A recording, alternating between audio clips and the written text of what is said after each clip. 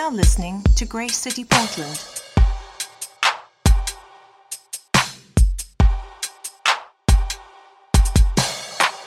All right. Guys, if you have a Bible, go ahead and grab it now or turn it on. We have a few Bibles in the aisleway here. You're very welcome to grab one of those. And then we'll have at least a portion of the text on the screen here as well. This will be the final part of a teaching series that we've been working through over the last couple of months. This is week 7. We've had a couple of breaks along the way, but we're gonna land today. Someone asked me last week, are we almost there yet? Yes, sort of speak. We are arriving. This will not be heaven. Jesus might come back this morning, but we have arrived at the end of our teaching series as we looked through God's people's wanderings, journey, challenges, ups and downs through the wilderness as God led his people out of deliverance to their destiny, as it were, in the promised land. And that's what we've been looking. We've been looking at that journey. We've been highlighting certain elements of that, and then simply asking ourselves the question, well, what does this mean for us as followers of Jesus? How does this translate for us in our contemporary context? And it's a good thing to do because, in fact, in the New Testament, it's exactly what we see the New Testament writers doing, appealing to this journey, the series of stories through the wilderness, as it were, to inform us as to how we're to navigate the tensions as we follow Jesus in our contemporary context. This is actually the chart, if you will, the little illustration that we started from. Began by being delivered. God's people were delivered out of slavery in Egypt. Okay, that was death. And then they crossed over the Red Sea, they passed through the wild, they got to the mountain, they received the law. That went terribly bad. From there, God continued to lead them through a new wilderness on the other side of Mount Sinai. And this morning, we are arriving here. After their incident at Mount Sinai, they end up leaving. They travel for about 11 days into the wilderness of Kadesh Barnea. And there, God says, right, it's time. You're ready. I'm going to lead you into the land that I had promised your forefathers. That is Abraham, Isaac, Jacob, etc. And this is where we're going to pick up. So if you have a Bible, we're actually not in Exodus this morning. We're going to be looking at Deuteronomy chapter 1. And we see this story told in Deuteronomy 1 as well as in Numbers 13 and 14.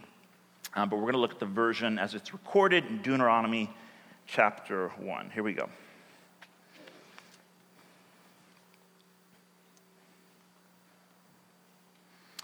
Chapter 1, starting in verse 19. Then we set out from Horeb, that is Mount Sinai, and went through all the great and terrifying wilderness that you saw on the way to the hill country of the Amorites, as the Lord our God commanded us. And we came to Kadesh Barnea. And I said to you, you have come to the hill country of the Amorites, which the Lord our God is giving us. See, the Lord your God has set the land before you. Go up, take possession as the Lord, the God of your fathers, has told you. Do not fear or be dismayed. Then all of you came near to me and said, let us send men before us that they may explore the land for us and bring us word again of the way by which we must go up and the cities into which we shall come. The thing seemed good to me, and I took 12 men from you, one man from each tribe, and they turned and went up into the hill country and came to the valley of Eshcol and spied it out. Verse 25. And they took in their hands some of the fruit of the land and brought it down to us and brought us word again and said, it is a good land that the Lord our God is giving us. Yet you would not go up, but rebelled against the command of the Lord your God. And you murmured in your tents and said, because the Lord has hated us, he has brought us out of the land of Egypt to give us into the hand of the Amorites to destroy us. Where are we going up? Our brothers have made our hearts melt, saying, the people are greater and taller than we. The cities are great and fortified up to heaven. Besides, we have seen the sons of the Anakim there. Then I said to you, do not be in dread or afraid of them. The Lord your God who goes before you will himself fight for you, just as he did for you in Egypt before your eyes and in the wilderness, where you have seen how the Lord your God carried you as a man carries his son all the way that you went until you came to this place. Yet in spite of this word, you did not believe the Lord your God, who went before you in the way to seek you out a place to pitch your tents, in fire by night and the cloud by day, to show you by what way you should go. Verse 34. We're going to go all the way to verse 40.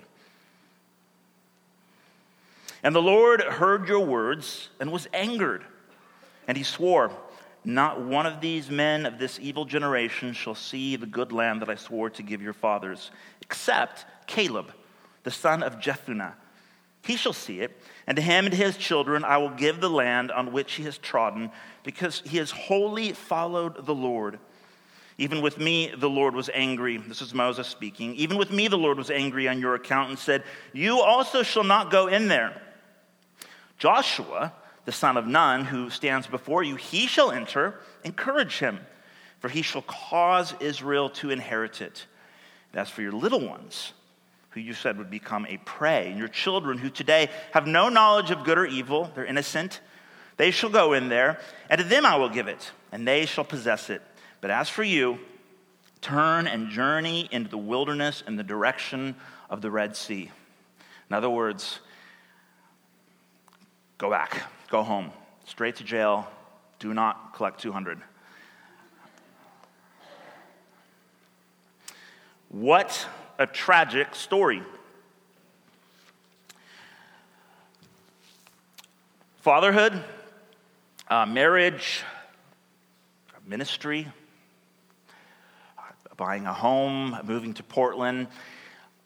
Some of the most challenging journeys that I've had in life, as hard as they were, could not have ever have prepared me for the giants that awaited when I finally arrived.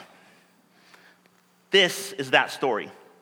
Have you ever hoped and prayed and envisioned and worked and fought and trying to trust the Lord to get from point A to B, only to finally arrive at point B and discover, oh my goodness, I thought the journey was hard. That was nothing compared to the giants, the proverbial giants that I'm now facing in the land that God has promised me.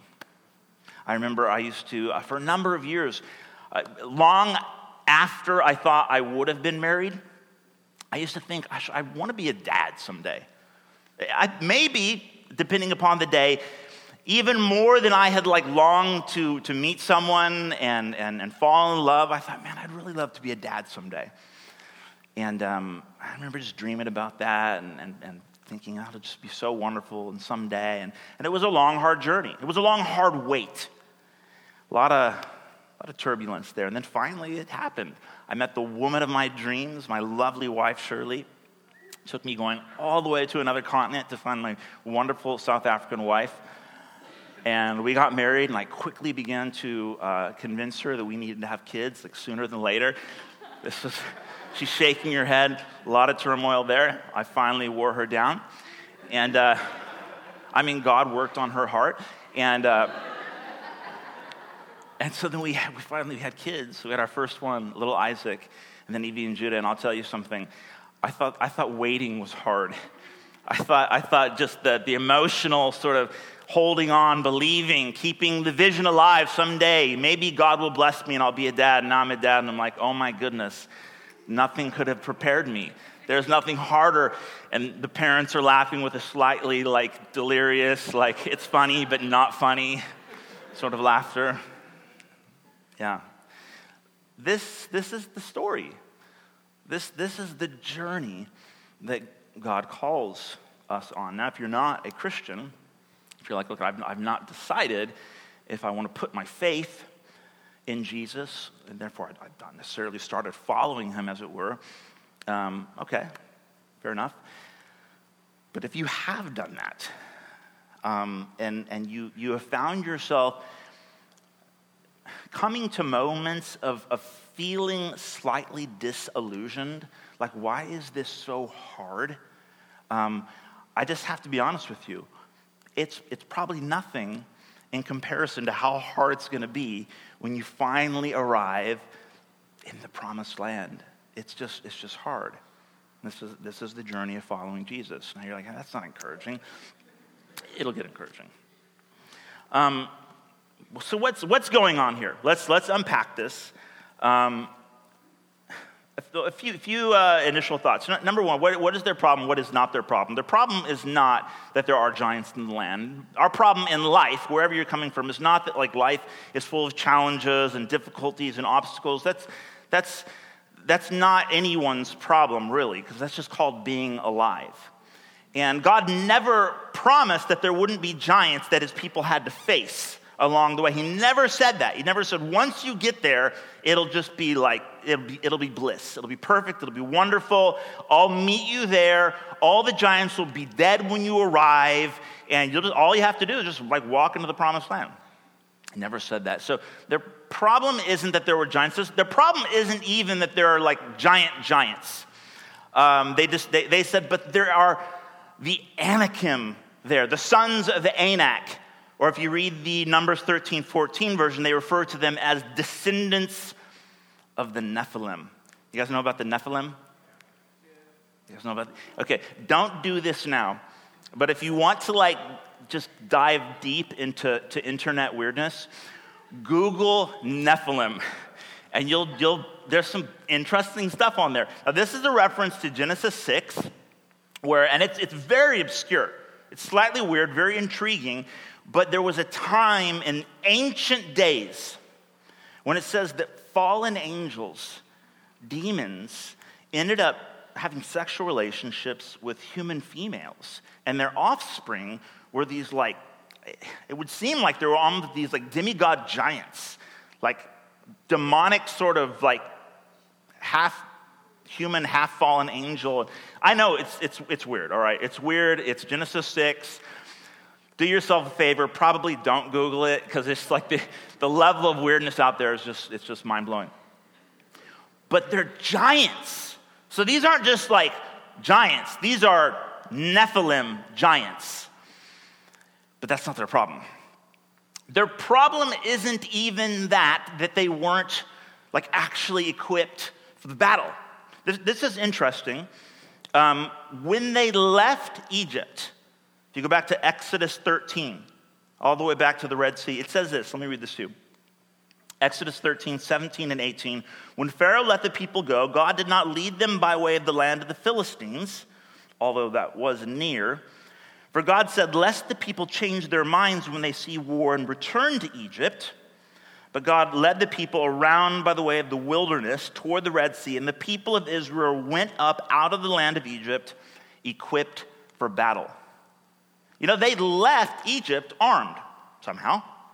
I reckon they got it from the Egyptians. It said when they left that God gave them favor. Whatever they asked the Egyptians for, they gave to them. So they left equipped for battle. So their problem was that they didn't have tools, they didn't have weapons, that they weren't equipped to defend themselves. None of that was the problem.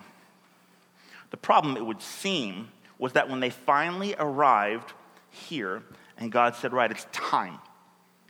Go up into the land that I promised you, that I promised your fathers. And he says, don't be afraid. Don't dread them. Remember, I am the God who fights for you. And in the same way that I led you out of an impossible situation, I will lead you in to an impossible situation, into the ultimate place in which I promised you. And their problem was that they refused to believe, or they just were unable to remember to believe, that the same God who delivered them out of the impossible is the same God who was going to deliver them into their destiny, which was equally as impossible. That was their problem. This is a picture of our journey of salvation from impossible to impossible. This is what Romans says, that when talking about the gospel and our righteousness in Christ, that we are saved by faith for faith, because of faith into faith. And this is what New Testament-wise, the Apostle Paul, he writes a letter to the Galatians. Guys, this is so relevant. Let me read this to you, and then I'll read you the Message translation as well, or the Message paraphrasing. It's another translation of the Bible. Galatians 3, verses 2 and 3, it says, "Did you receive the Spirit by works or by faith? Having begun by the Spirit, are you now being perfected by the flesh or by works in your own right?" And I love how the Message translation paraphrases this. It says, let me put this question to you. How did your new life begin? Was it by working your heads off to please God? Or was it by responding to God's message to you? Are you going to continue this craziness? For only crazy people would think that they could complete by their own efforts what was begun by God. If you weren't smart enough or strong enough to begin with, how do you suppose you could perfect it now? Did you go through this whole painful learning process for nothing? It is not yet a total loss, but certainly will be if you keep this up. This is our story. We begin by the Spirit of God doing something within us that none of us could ever do for ourselves. You can't be smart enough, you can't be strong enough, you cannot be religious enough or spiritual enough, because on the inside of us, every human being is broken. We're all culpable in this sinful, broken world. We've all sinned. We've all been sinned against. We've been born into a system that's cursed, if you will. We are the human problem to the human problem. And we are the victims all at the same time. What's the solution? It's by looking to a God that created the universe, who enters into the human condition and rescues broken, sinful human people who without him are destined to be burned up by the consuming fire of God, because he doesn't just simply stand aloof watching us all kill ourselves and destroy his good creation in the process. He enters into our situation, our impossible predicament, and he rescues us by a work of his Spirit in our hearts. If we'll turn to him, if we'll turn away from trying to rescue ourselves, if we'll stop our sinning and trust him who rescues us, who's able to do so. We start that way and we finish that way. This is our story.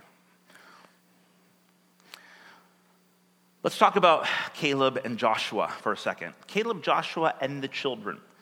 Now, it would seem that they did something right, or they had figured out something, because they were the exceptions. Even Moses, of his own confession, says, I'm not even getting in. And if you recall, this is a whole other story, but there was a moment where Moses lost his temper, and he disobeyed God, and it was a really big deal.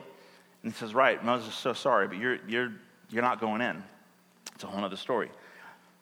But Joshua and Caleb and the children, he said, you'll inherit the land. They end up having to wait 40 years, but God says, just wait.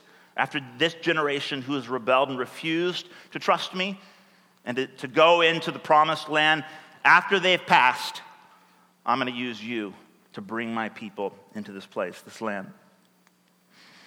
Caleb, it says that he, and this is verse 36, he was the one who wholly followed God, not H-O-L-Y, W-H-O-L-Y. He wholeheartedly, with all of his being, trusted God and followed the Lord. It says in Numbers 14, verse 24, that because Caleb had a quote-unquote different spirit and followed God fully, that he would enter the promised land. There was something different about Caleb. He was one of the 12 who went to spy out the land to see what's going on. Let's see if it's really as good as we've been told, and let's make a plan, let's form a strategy. And he goes in and he sees exactly what the other 12 saw, the other 11 saw, but he comes back and says, yep, Nephilim, they're there. Yep, sure enough, fortified cities up to the heavens, saw it with my own eyes, but the fruit, can I tell you about the fruit? It's like grapes as big as melons. I mean, it is better than what you could have possibly have imagined. The giants, yeah, they're there, but our God, don't forget, people, the God who delivered us out of an impossible situation is more than capable and faithful enough to lead us into his promise. Joshua, same thing. Although Joshua is such an interesting case. It says that Joshua, he was the young man, if you recall, I mentioned this last week, who when Moses went to the tent to meet with God, Joshua was his young assistant. And he would go with Moses, and when Moses would finally leave, it said Joshua would remain in the tent, as if he just couldn't get enough of God's presence. We're told in Numbers 13 that Joshua, his name was originally not Joshua. You ever catch this? As you've been meditating on the book of Numbers, have you ever noticed this? This is Numbers, I don't have the verse here, but Joshua's name originally was Hoshea, which means salvation. Moses changed Hoshea's name to Joshua, which means God saves. Moses knew that no matter how strong, mighty, courageous, bold, equipped, smart, capable you might be or think you might be, that ultimately where God is taking his people will require God himself to save. Hosea became Joshua because it wasn't just a matter of conquering giants. It was a matter of trusting, believing, remembering that it's God himself who saves his people. He is the one greater than anyone else in this world. And then, of course, the children. Said, anyone under the age of 24. Don't ask me why 24. It seems relatively arbitrary. But he said, anyone under the age of 24, the youngsters, they'll go in. They'll be the ones to eventually trust me and cross over into this land that God had promised them. This is what Jesus is talking about in Matthew 18 when he says, unless you turn to become like children, you will never enter the kingdom of heaven. Why? Because children know they're incapable. I mean, yeah, occasionally my little boy becomes convinced that he's Spider-Man. But when push comes to shove, he knows that he can't even, I was gonna say he can't even wipe himself. He's getting better. He can't do anything for himself. He's just a kid. He's just a kid. And he knows that his strength comes from mama and papa. And the kids realize that God is he's like that father who picks up and carries his child. Children know that intuitively, at least as long as their innocence is intact, and eventually realize this is a world that teaches us, you better grow up, you better get strong, you better become capable, you be independent if you want to survive in this world. And the gospel is contrary to that. The message of the Bible teaches us over and over and over again that, this world it's a big, strong, scary, wonderful world full of giants. But we are not the hero of our own stories. We are to think of ourselves as children and learn to trust God, our Creator, as a good, strong, faithful Father. We read in verses 29 and 30, Moses reminded God's people, he says, do not be afraid. Do not be in dread or afraid of them, the giants. The Lord your God who goes before you will himself fight for you. So, question, how do we do that? How does that work? Maybe you're facing a giant right now in your life. It could be money, it could be health, it could be your marriage, it could be you being single. It could be, we've all got our giants. And depending upon how this year's going for you so far, you might be like, all I got is a bunch of dead giants in my wake. I am strong in the power of his might. Praise the Lord. Awesome. A few of us might still be facing a few giants in life. And yet the Bible says, trust God. Just stand firm, wait, be still, know that he's God, and he is the one who fights for us. Doesn't that sound fantastic? How does that work? Like, how does that actually happen when you're facing a giant, quote unquote giant, in real time? How do we stand our ground? The New Testament says, and exhorting believers, it says, you've not yet resisted the temptation to sin unto the point of death. The Bible exhorts us to stand our ground, to resist the temptation to fear, the temptation to take matters into our own hands, as it were, to control, to become our own gods, to resist that temptation even unto the point of death. That's scary. How does one stand their ground when it feels like you're going to die? And very few of us, I think, ever actually face that until you are literally about to die. Of course, we all will face that for sure. How do we do this? How do we face giants like Caleb, Joshua, or the children, taking our stand without fear, overcoming impossible odds that stand between us and God's promises? 3 things. Strength to slay giants. Number 1, it isn't achieved by becoming more personally capable or independent, but rather by embracing your utter dependence upon God. You can go to the next slide, please. Personal development versus dependence upon God. In God's economy, spiritual power always proceeds not from self-discovery or self-improvement, not that those are bad things per se, but spiritual power proceeds from relational proximity. If you want to experience God's power in your life, get close to Him. Learn to walk in intimacy with God. Because in God's economy, spiritual power always proceeds from relational proximity. That is to say, God's power cannot be co-opted by simply mastering religious or spiritual rote. Rather, God's power is experienced through attachment or relationship with Him. This is what psychologists in attachment theory refer to as the dependency paradox, or the paradox of dependency. Like I mentioned a second ago, we grow up in a world that teaches us that we're to become independent. That part of growing up, becoming an adult, becoming strong, is that you want to achieve independence. And even your relationships, you don't become enmeshed, but be independent in all ways. And that's where maturity and strength lies. Only in the Bible, it seems the other way around.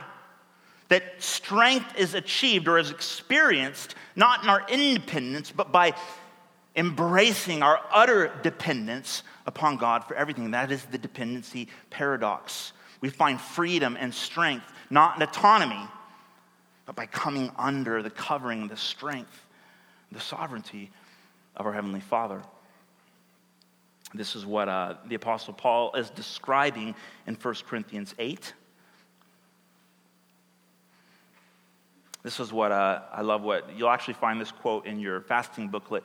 Corrie ten Boom, the Dutch World War II survivor, or rather hero, she said, never be afraid to entrust the unknown in the hands of a God that's known. Never be afraid to face the unknown to a God that is known. The closer we get to God, the more we embrace the fact that He is the greater one and I am just His child. That He has given me gifts, that He's given me responsibility. He's even called me to obey Him and do certain things. But at the end of the day, when I look back, I should constantly be humbled and reminded that it's not by my might, it's not because of my power, it's not because I finally learned everything that I needed to learn and I read all of the books that were on my list, but because of who God is, what He's like, because of His faithfulness, His power. And when I get to know that God, all of a sudden the unknown, the scary things, the giants, the impossible circumstances that are facing me down are put into perspective because I know my God. I know His capability. I know His power. I know how faithful He's been and always will be. How do you know that you're walking close to God? How do you know that you are, in fact, being intimate with Jesus? Like, how can you discern that? Because it's more than just a feeling, to be sure. How can you discern your closeness to Jesus? Jesus said in John 14, "If you love me, you will obey me." You want some sort of objective litmus test for like how close you are to God? Look at the commandments of Jesus and how he told us to live, and then look at your life. Okay? If you're sinning, or rather not trusting Jesus enough to live the way that he's commanded us to live in your relationships, in your sex life, in your money, in your politics, in the world, and all of these things, because he's quite explicit in a lot of these areas. But if you're choosing to, find ways to work around his commandments and then justify why all that's okay and God actually understands because he knows your heart, blah, blah, blah. So I'm not trying to be harsh, but can we be at least real? If that's what you're doing, I think we've all probably done that, tried, then you're lying to yourself. You're lying to yourself.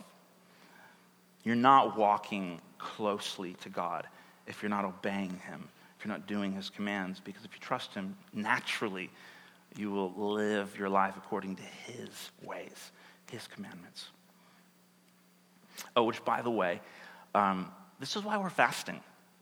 Just a couple quick words on this. We do it every year, at the beginning of the year, as a church family. In fact, we're part of a larger Grace City here in Portland and Corvallis and Eugene. We're this little church family. We're part of an even larger family of churches called Every Nation. I guess you could kind of call it our denomination. It's like one of these non-denominational denominations. It's all very confusing these days. But we're part of this family of churches called Every Nation. And so we're going to fast and we're going to seek the face of God together. Christians all over the world. It's a pretty cool thing. Why are we doing this? Why are we doing this?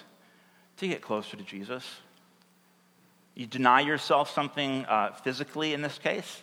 It's like a very, very practical means to achieving relational ends. We fast so that we can get closer to God. We deny ourselves something so that we can embrace more of him.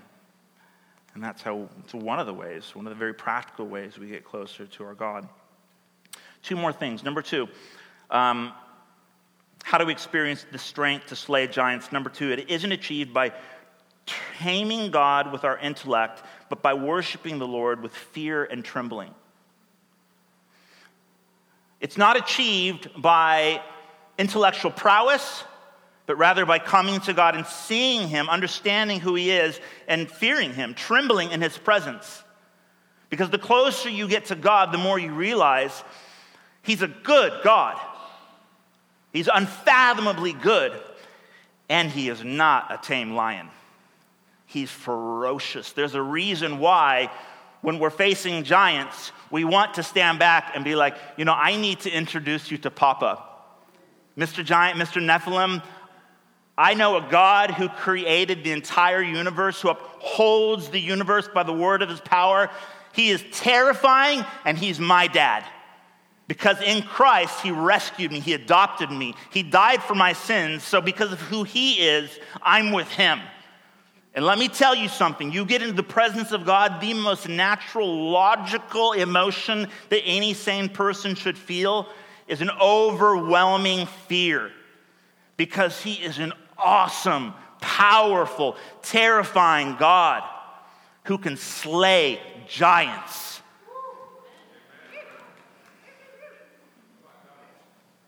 You want me to keep going?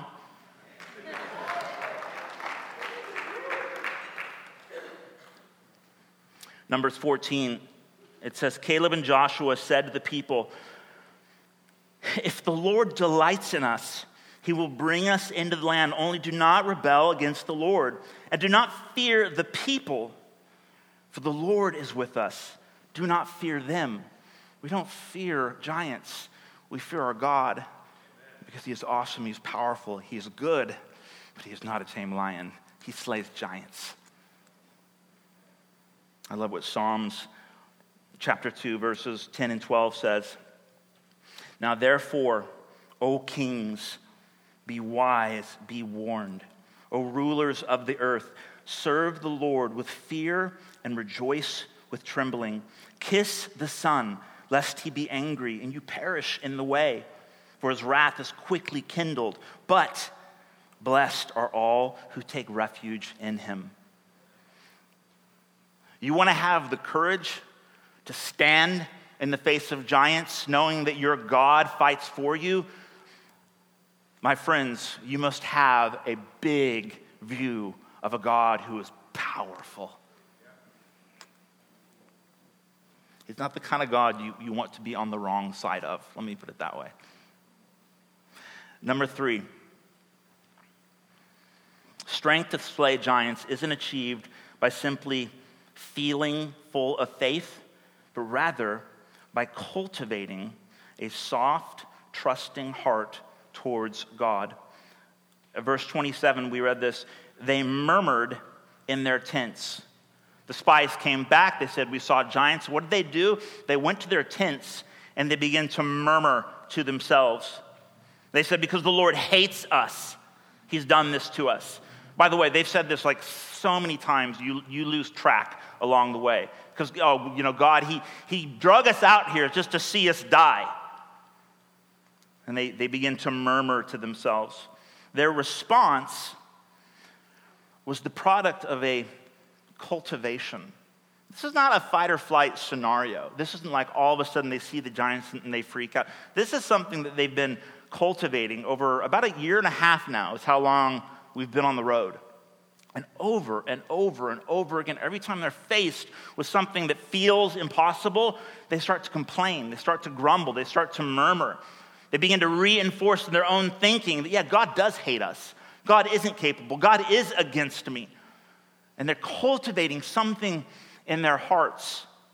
Most of us have probably heard this by now, but more and more people who are studying the brain, the way we work and make decisions, have all concluded that by and large, the way we live and the decisions we make are much more the product of certain feelings going on inside versus like, I've thought this out.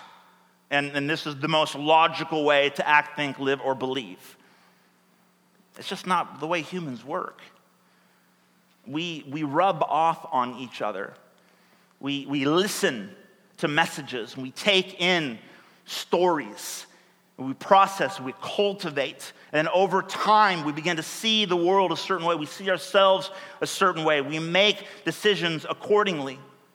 And so the way we learn to stand and trust God who fights for us isn't by just making a decision in the moment. It's by, well, there is that, but we're able to make that decision because we've cultivated a faith in our hearts, a softness towards God, a trust to stand when the moment comes.